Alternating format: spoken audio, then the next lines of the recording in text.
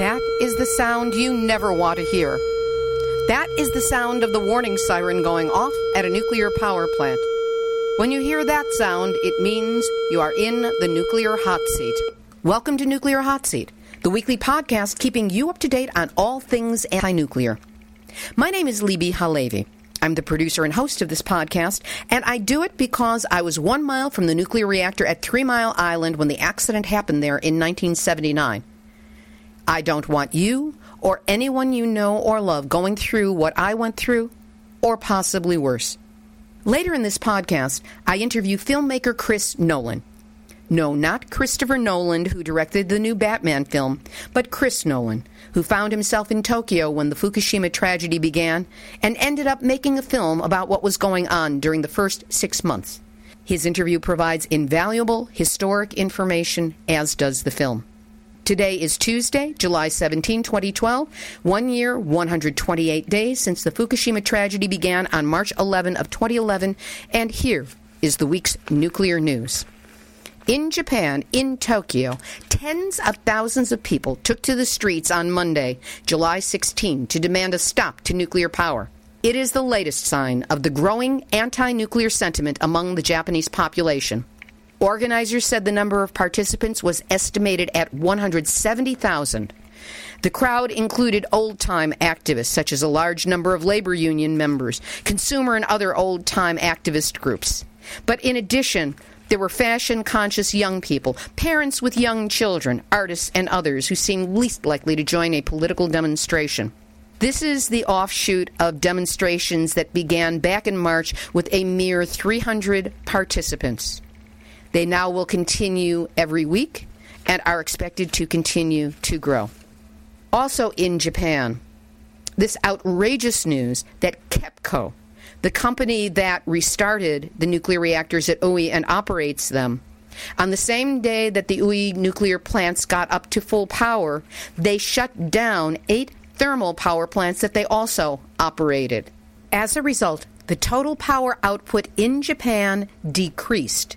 The nuclear power plants provide less than 1/3 of the energy that was provided by the thermal power plants. And yet, KEPCO and the government are still warning of possible power shortages and blackouts if more nuclear reactors are not started. That is shameless manipulation. Here in the United States, a document leaked to Friends of the Earth from inside the San Onofre nuclear reactor reveals that the steam generator damage at San Onofre is the worst on record compared to similar replacement steam generators at other U.S. nuclear reactors. The unprecedented problems pose a serious safety threat to communities in Southern California should the reactors be restarted.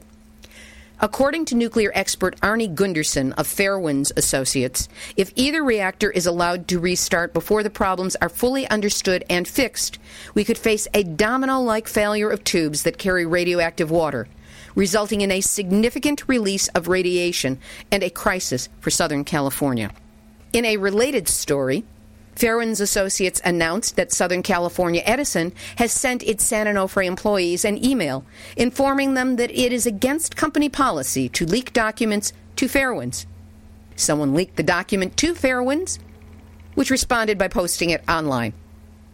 Dr. Vladimir Vertelecki, a physician, geneticist, and professor, in an interview he gave in the British medical journal Lancet in April of 2010, spoke about child development investigations in which he was involved. Specifically, Vertelecki pointed out 2 main lessons learned from Chernobyl that also have application to Fukushima Daiichi.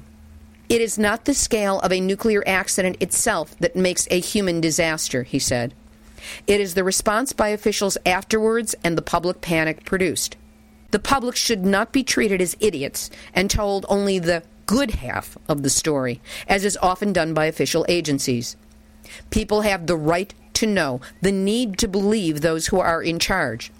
Vertelecki's investigations in Ukraine after Chernobyl show elevated population rates of certain types of birth defects, mostly of the brain and spinal cord, according to his 2010 article. However, the geneticist noted, statistics illuminate realities but cannot prove causes.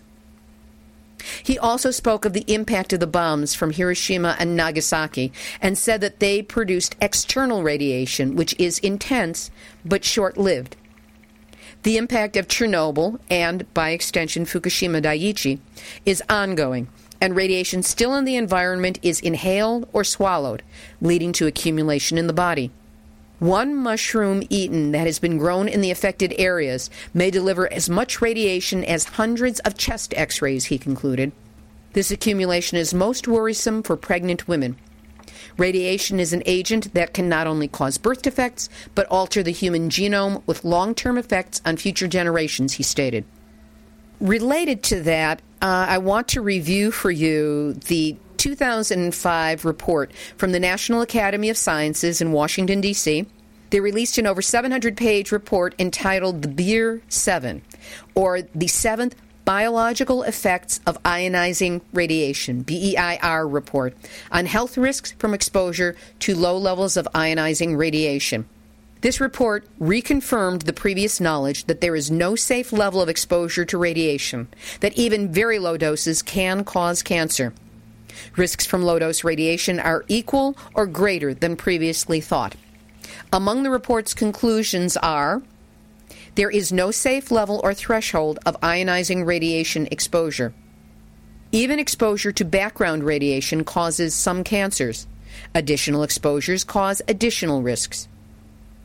Radiation causes other health effects such as heart disease and stroke, and further study is needed to predict the doses that result in these non-cancer health effects. It is possible that children born to parents who have been exposed to radiation could be affected by those exposures.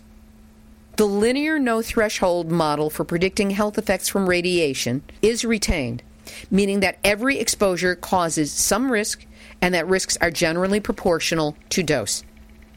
So, keeping that in mind, consider the following information. Last week, it was announced that California prunes and almonds have been found to have detectable levels of cesium-134 and 137. These are both a fingerprint for radiation released from Fukushima Daiichi. Both the prunes and the almonds were produced as part of the 2011 crop and were tested as of July of 2012. Why the delay? There is no word. The U.S. produces 80% of the world's crop of almonds and 60% of the world's crop of prunes. Also a reminder that in the weeks after Fukushima, California seaweed tested over 500% higher for radioactive iodine-131 than anywhere else in the U.S. This was just days after the catastrophe occurred, according to results published in the journal Environmental Science and Technology. Giant kelp revealed the presence of radioactive iodine-131 at levels 500% higher in Southern California than in any other area of the country. The highest levels of radioactive contamination from Fukushima occurred in Central and Southern California, with the worst of all being found in Southern California's Corona del Mar Beach, which is south of Los Angeles and north of San Diego. This was during a time when we were told that there was no radiation plume from Fukushima coming towards the United States. So when is a radiation plume not a radiation plume? When the officials say it isn't a plume. Silly. Meanwhile, this word of an outbreak of nuclear radiation sanity. The premier New York City seafood restaurant Les Bernardines now refuses all fish from Japan. In addition, it uses a Geiger counter on fish from other sources, making it the only restaurant in the country where it is safe to eat the seafood. Now on to our interview. Chris Nolan is a young American who was living in Tokyo on March 11, 2011, when the earthquake triggered the meltdown at the Fukushima Daiichi nuclear power plant. Chris volunteered to help with relief efforts and recorded much of what he experienced with a small digital camera. Now that footage has been made into a documentary, 311 Surviving Japan. Nuclear Hot Seat recently spoke with Chris outside of a local Los Angeles coffee house. Christopher Nolan is a filmmaker and the director-producer of 311 Surviving Japan, a full-length documentary on the nuclear aftermath of the Tohoku earthquake and the beginnings of the Japanese people's resistance to their country's nuclear policy. Chris, welcome to Nuclear Hot Seat. Thank you. So you were living in Japan when the earthquake happened. What was that like, and what was your response after that? Well, initially after the earthquake happened, my response was to pretty much stay in the apartment and stay safe. The next day, of course, when the nuclear power plant exploded and everything, I actually left. My parents bought me a plane ticket to come back to America. And when I got back, my mom said to me, you're in my kitchen physically, but mentally you're not really here. And I knew at that point I was still in the disaster. And I went back because I felt that I should go help the people. How long after you had come back to the States did you actually go back to Japan? I was just back for 1 week. Very brave of you. So you said you went back to help people. What sort of help were you providing? At first, I was just providing relief supplies, and then I went actually up to the affected area. You went up to the Fukushima area? I didn't go to the Fukushima area first. I went up to the Iwate Prefecture to a town called Ofinato. Did a lot of debris cleaning and whatnot. Started to hear a lot of problems with the relief operations going on from the government, and that kind of led me on a path to kind of investigate what was going on. What sort of problems were you hearing about? Food shortages and just systematic problems with getting, food around logistically, and people were starving was the main thing. Nobody was getting any information about the nuclear power situation at all, especially up north. They considered it just to be a problem down south.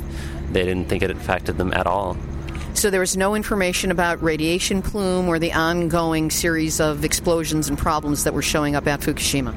No. On television, they told us that there was an accident, and then they reverted to how the power plant worked before that. But they did not tell us how it would affect us health-wise at all. How suspicious were the Japanese people you were in contact with about this kind of information coming from the government? At first, they didn't seem very concerned about it. But as time went on, people got a lot more concerned. So how did this turn into a film? After I spent time up north, I, of course, wanted to know, living there, what was going on with the radiation, how the extent and everything. The mayor of Minami-Somen went onto YouTube.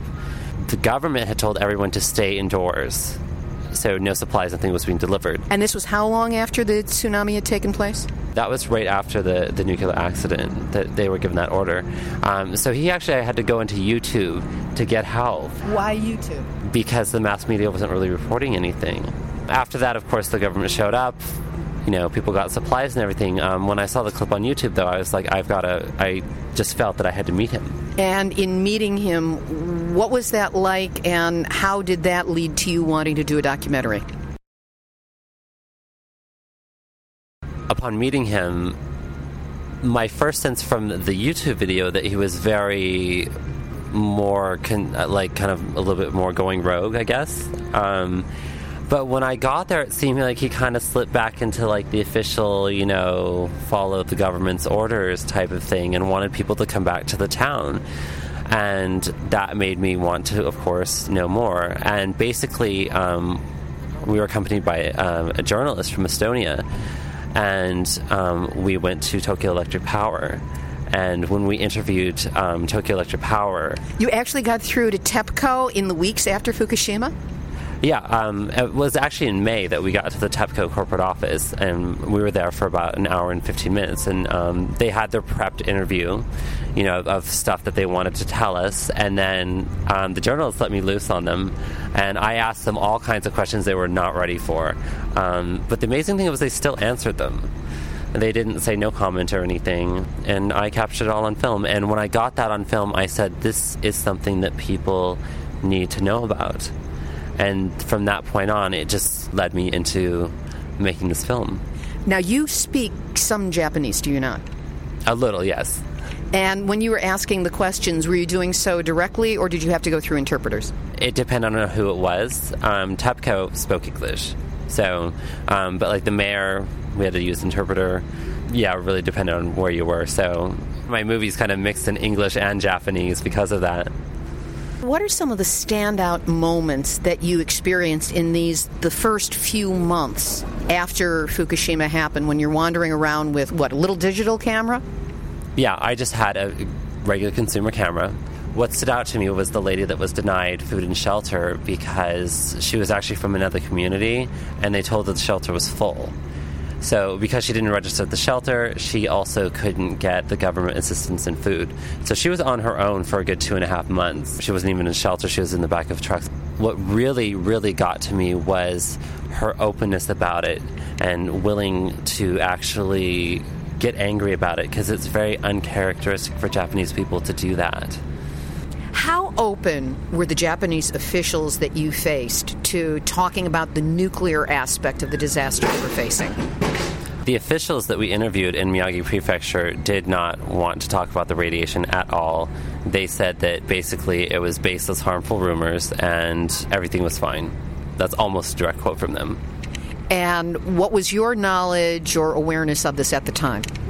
At the time, I really didn't have a lot of concrete knowledge because I had the Western media saying a lot of things. I had the Japanese media saying nothing.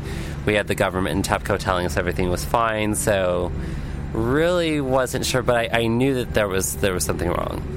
And what, if any, protective measures did you take for yourself and your health from the radiation during this time? At the time, we were not really given much instructions on what precautions that we could take, so I didn't really take any.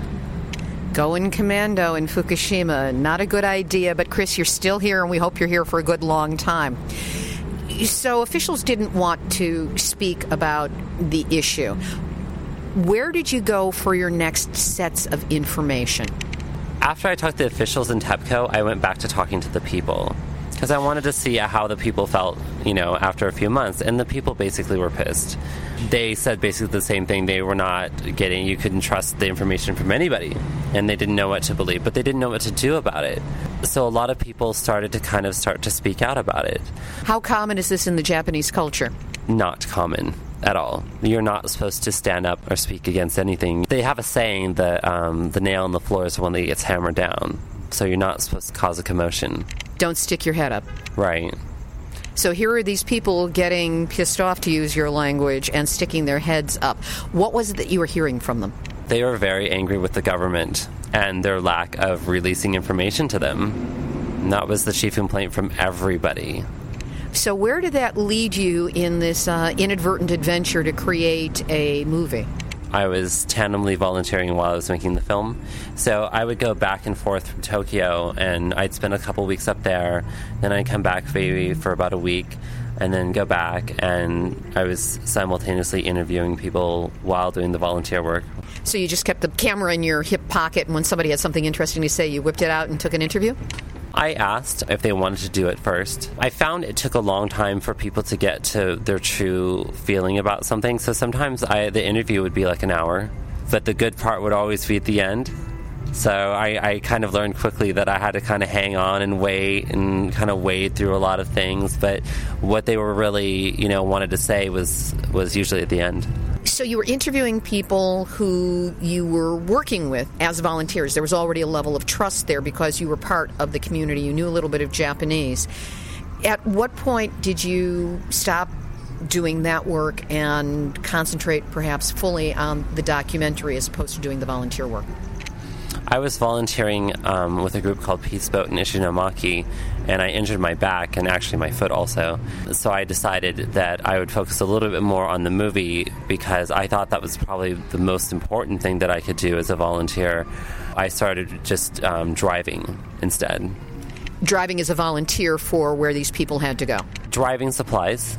Tell me about your experience at the September 19th 6-month rally after this whole disaster began. One day I heard there was going to be this huge protest, and they said 50,000 people were going to come and oppose nuclear power in Japan. I kind of was bewildered because I couldn't imagine 50,000 Japanese people getting together to oppose anything, just from living there.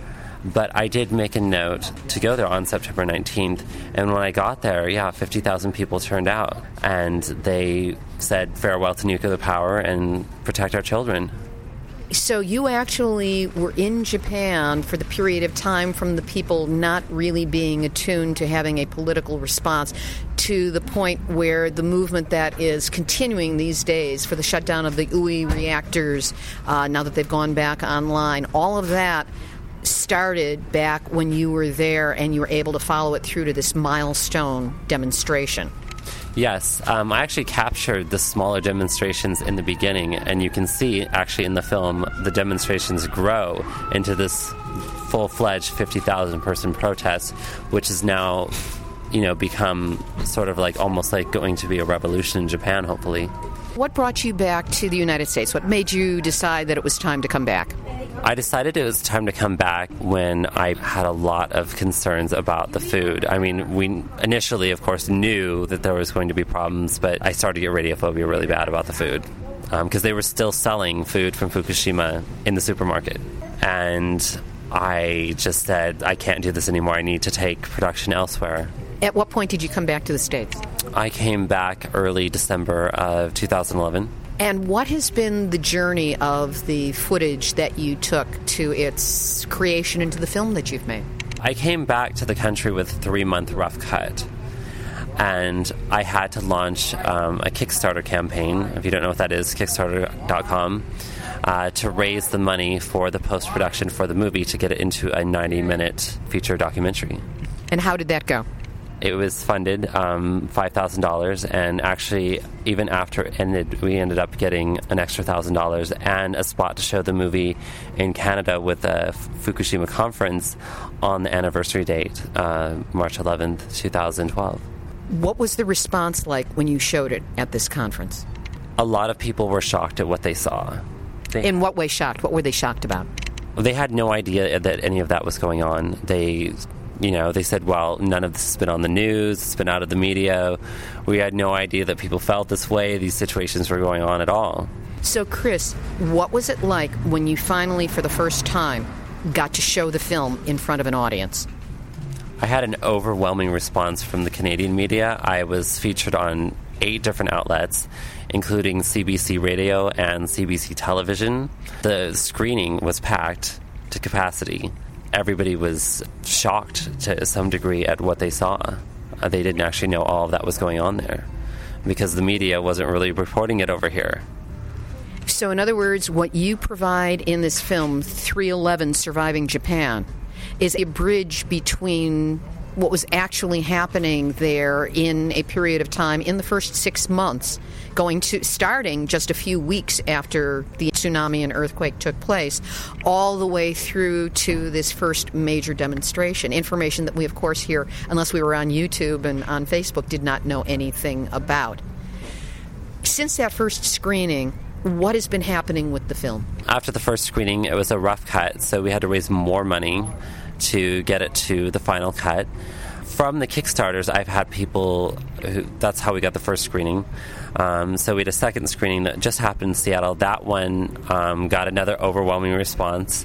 It was on the local news, too, finally, the story about the movie. And I was really glad that they included the segment about Fukushima, because I really wanted to get that back into the mass media. And that's part of the reason I made this movie, is because people need to pay attention to what's going on. So you're down here in Los Angeles right now, and you said that you were planning to stay here for a while. What are the steps you're taking to launch the film, and what do you hope, what do you envision as the future for this film? My hope is that it helps people first understand the disaster a lot more, and that it's a serious event. I mean, this is a potential end-of-the-world event that people are not really taking seriously at all. After that, I want to use any funds from that to help with radiation awareness projects in Japan and even here, because a lot of people here aren't really aware that the radiation travels, and it traveled across over to the West Coast. And from there across the west of the country and through rainouts, we have no idea where the hotspot pockets are around the country. So, Chris, if you have a dream of what this film can accomplish, where it can go, who it can touch, what it can achieve in the world, what would that look like? We cannot sustain life on this planet if we continue to poison it. at what point do we decide that our health is more important than the economy? You know, we invented the economy, we can change that. Our health and our natural resources, though, we can't replace. And a greater awareness of that really, really, really needs to come about. And I think now is the time, and this incident is one that definitely we could learn that from. And your film is, of course, a major piece in the education of people in a medium that they are familiar with and that makes it easy for them to get the information in a condensed form. If people want to support you in the work that you're doing, where can they go to learn more about you and about the film, and how might they be able to help you? They can go to www.311survivingjapan.com. And those are the numbers 311. Yes. So the number's 311survivingjapan.com. Right now, we are looking to launch the film and get it out there as big as possible. What would help you do that? Distribution and marketing. So if anybody is in the distribution or marketing field and are able to help Chris in any way, even if it's just as an information flow or to network him into others, go to www.311survivingjapan.com. Chris Nolan, thank you so much for all your efforts on our behalf. Thank you. Now on to the holistic healing radiation protection tip of the week. Peppermint holds promise as a potent herb against cancer and the effects of radiation. According to a study in 2010, liquid extracts of peppermint were shown to protect the gastrointestinal and homeopoietic, meaning the process of the formation and development of various types of blood cells, the blood-making system. It protects these two systems of the body from radiation. The healing properties in the extract are found to be metal chelating, anti-mutagenic, meaning it reduces the rate of mutation, antioxidant, and anti-inflammatory. Additionally, DNA repair processes are enhanced with mint. Tumors of the pancreas and liver are particularly vulnerable to the bioactive components of peppermint. Cancers of the skin, lung, and colon are also inhibited by this herb. So, always use fresh mint or a high-quality mint extract that comes from the holistic marketplace. You can use fresh mint as tea, as a flavoring in all kinds of cooking, both savory and desserts. You can use aromatherapy and even dab a little bit on as perfume. As far as I'm concerned, I'll have mine in a mint julep. For the activist opportunity, a reminder that the Coalition Against Nukes is sponsoring a rally for a nuclear-free future in Washington, D.C. this December, specifically September 20th through 22nd. You can learn all about it on Facebook. Just put in Coalition Against Nukes as your search term and join the thousands who have already joined, and trust that site for information about how you can join into the festivities. It's going to be big. In the meantime, if anyone has frequent flyer miles you can contribute to Nuclear Hot Seat, I would appreciate it, because that will help get me there so I can provide you with all of the news up close and personal. For a final thought, this is about languaging and how it is used against us. So much of what I hear about officials in Japan keeping information from people, the excuse that they use, is that they want to spare people from experiencing too much anxiety. Yet, in truth, anxiety is created from not knowing, from not being able to trust authorities, from not having the necessary information with which to make informed choices in a difficult situation. Anxiety has now become one of the nuclear industry's spin words, alongside their other favorites, including significant, as in, it is not a significant radiation release. When, as we've just heard, every radiation release, every radiation exposure is significant and impacts health. Another favorite word that the nukers use is immediate, as in, there is no immediate danger, which, while it may be technically correct, is not ultimately correct. Let me explain. The dangers from exposure to low-level radiation are long-term and may take years, if not decades, to show up. That was my case after 3 Mile Island. It took 20 to 30 years for my adrenal problems to actually expose themselves. So, yes, there's probably no immediate danger. You're not going to keel over from exposure to low-level doses of radiation. But that doesn't mean that there's no danger. That does not mean that there is not ultimate danger. There is. So watch out for those words, significant, immediate, and anxiety. When you hear those words coming from government or corporate officials dealing with nuclear issues, you can bet the farm that they're lying.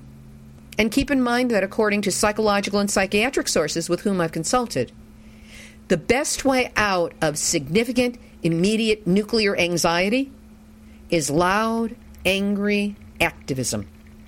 I invite you to join me and all the rest of us.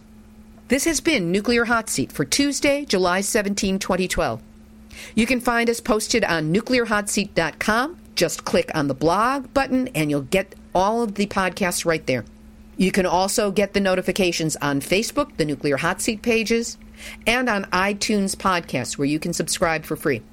Feel free to share any of these links and forward the download to anyone you care about. This is a free podcast. I just want to help get the information out. If you have thoughts on how to improve Nuclear Hot Seat, send an email to info@nuclearhotseat.com. This is Libbe HaLevy of Heartistry Communications, the heart of the art of communicating, reminding you that we've all had our nuclear wake-up call. Now, do not go back to sleep. Be safe, be well, and I hope I'll be speaking with you again next week.